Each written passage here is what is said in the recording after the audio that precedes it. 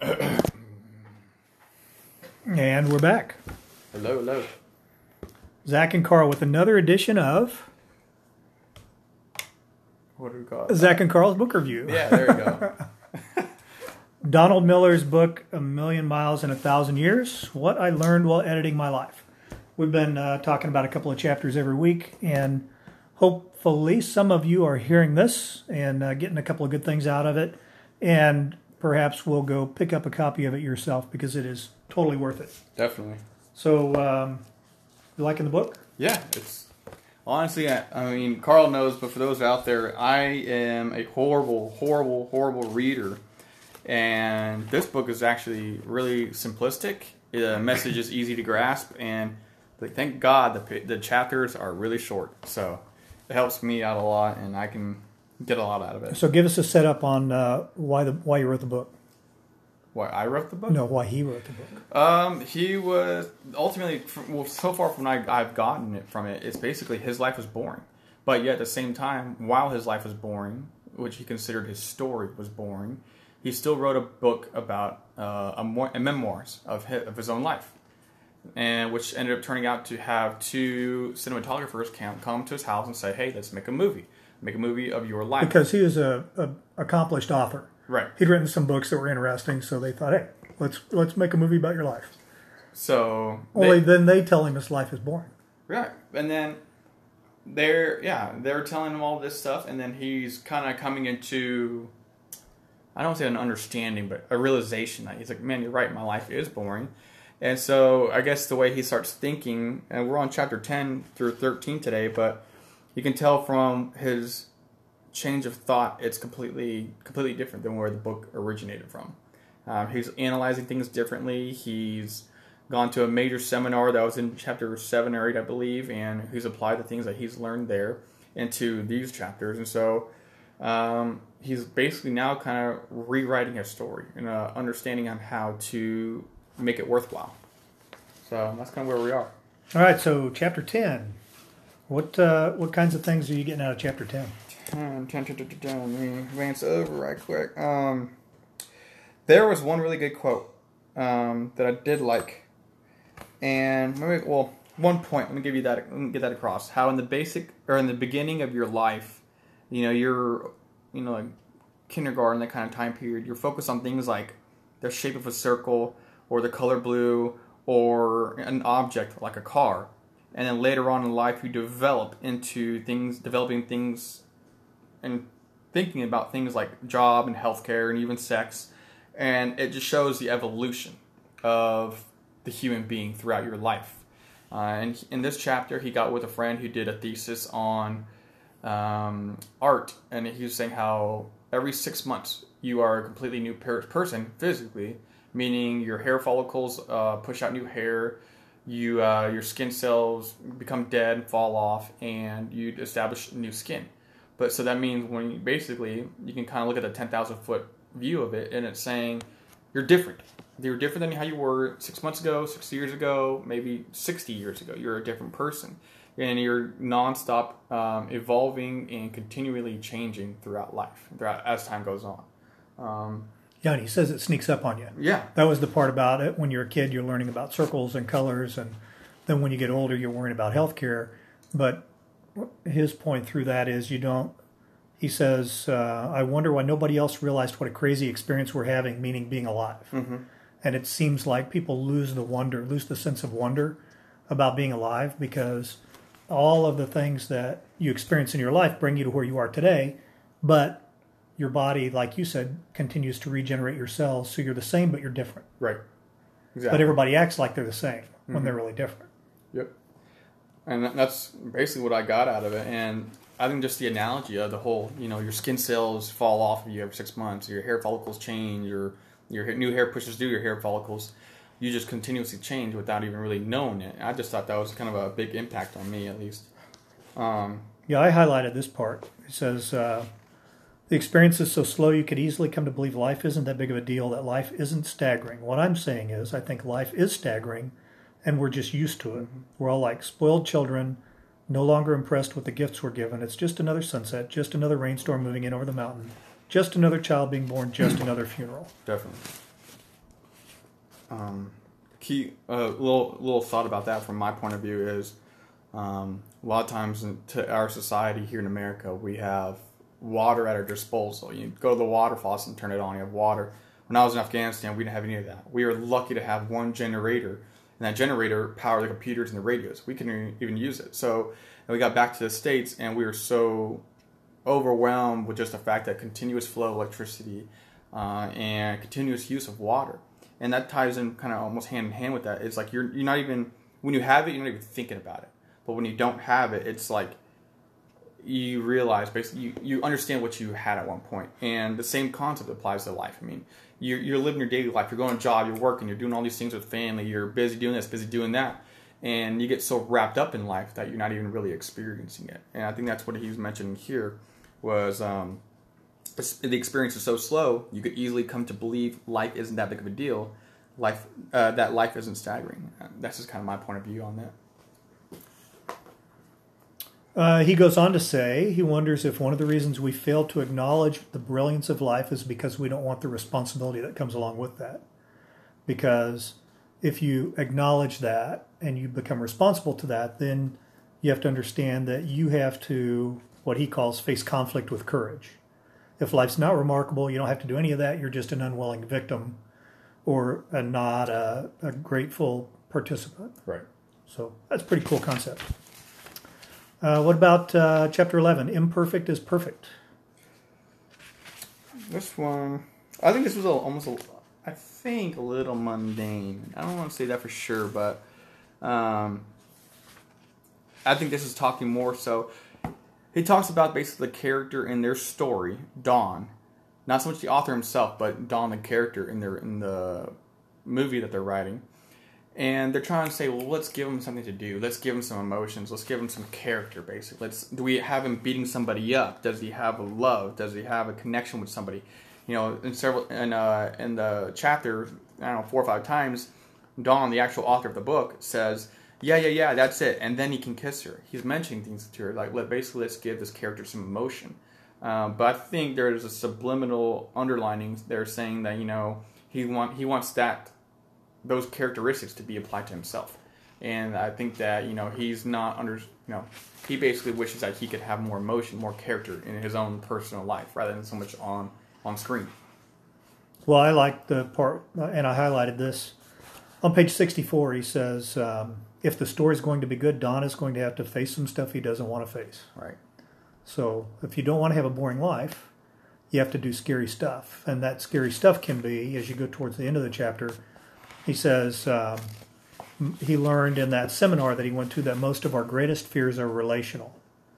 So it's having asking somebody for forgiveness or risking falling in love or doing things that might cause pain to you because you're rejected. Mm-hmm. And those are the things that cause people the greatest fears. And think about on a veteran's side, coming out of isolation, your greatest fear is being rejected. So you don't want to say to someone that you're experiencing difficulty in an area because you're afraid they're going to reject you or make fun of you or call you weak. Right.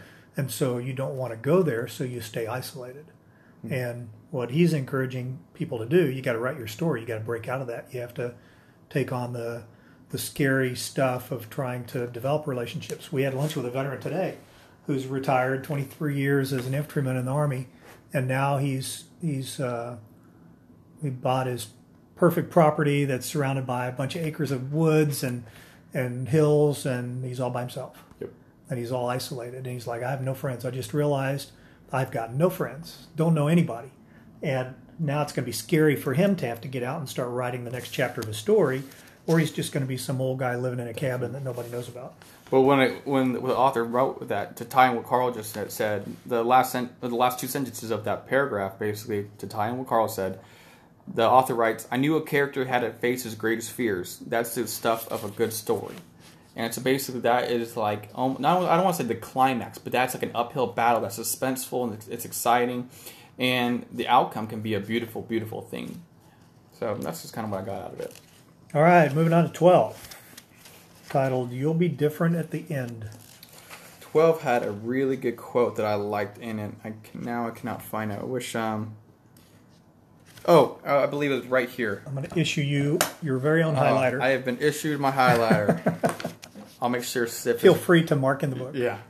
I think it was right here in quote on the last page of the chapter, which is a whopping, 120 words later. The quote that says, "People get stuck thinking they are one kind of person, but they aren't." And I think that ties in hand with a veteran's mentality. Even Carl highlighted it. Wow, look at there. Two great minds thinking alike. But, think about it. We had one veteran, the veteran that we met with at lunch today, he said, "I was this great person, 20 years ago. I was doing these great things." That's what the guy said to at lunch today, not me. But how many other veterans in our community think, "Oh, I was a ranger, or I was a raider, or I was a SEAL, I was this, I was meritoriously promoted, throughout every single rank of my military career." And then now all of a sudden they get into the civilian community and they say, "Well, now that I'm nothing."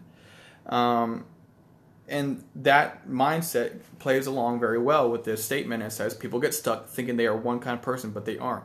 When a veteran leaves the military, they think that's it. That's the greatest I'll ever be. That's just I'm never going to be that great again. I'm never going to be able to run that fast again. I'm not going to be able to do this in combat ever again. And they are so orientated on just that particular person that they're not looking at the future. They're not, they're off azimuth. They're not paying attention to what's about to happen their way.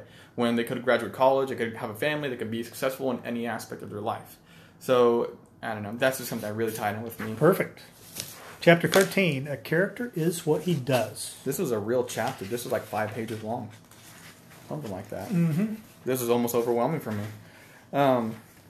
This itself is a little... It starts out by a guy bragging about how much he loves his wife, how much more he loves his wife than he used to, because now they have a newborn. Right. And he's marveling at the fact that life came out of her body and now she's feeding that life. And Don says, "Well, what does she think about that?" And he's like, "Well, I haven't told her. Yeah. I don't think I've ever said anything to her about it." He shrugged his shoulders. Yeah, and so he says, "Why didn't you say anything?" And his friend says, "I guess I figured she knew." Mm-hmm. And so what he goes on to say is that she only knows what he says and what he does, not what he thinks and what he feels. And in the veteran world, totally common, mm-hmm. because somebody thinks that the other person knows what's going on inside of you, but if you haven't said it, yep.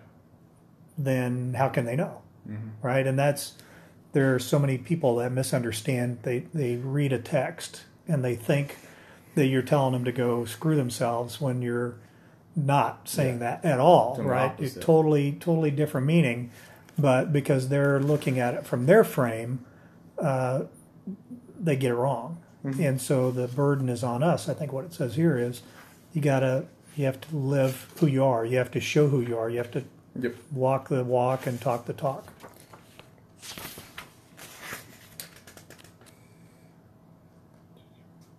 What else? Anything else in that chapter? There's one more point that I liked, I believe. And I got to skim through it right quick. So while you're looking that up, he's talking about, he sees in a diner, he sees a guy come in with a wife and a kid, and the kid is raising hell, right? Screaming, hollering. The wife ends up finally calming the kid down, and Don's sitting there looking at this, and he's thinking, that is exactly the kind of life that I thought was boring. It's like man gets married, man has kid, man goes to work, and he said, but then I realized that this guy is actually living a story while I'm just imagining a story, because he goes back to his apartment and he looks on his fireplace mantel and he doesn't have any pictures, and he looks in his bedroom next to his bed, he doesn't have any pictures. So he hasn't created memories. He's written them, he's created them in books that other people get to read, but it's all imaginary. And what he's saying is, it occurred to me his story was better than mine for the simple fact that his story was actually happening. And then he goes on to say, after he looked around at his apartment and he kind of imagined the kids that could have run through there, or the touch of his wife that could have been. And he says, I felt at once the absent glory of a life that could have been. That's kind of sad when you think about it, right? And then the next thing he said was, he wondered, like, if he was a reality TV show and there was a camera following him around all the time, what would other people think about his life? True. And These are all motivators that are causing him to start making changes and do things to write his own story. But as he's coming to this realization, it brings me back to so many of the veterans that we work with that they're living that absent glory because everything's in the past. Yep. And so now they're not making new memories. They're not looking for ways to engage in their communities or with new people or do the kinds of things that are going to make the rest of their life richer.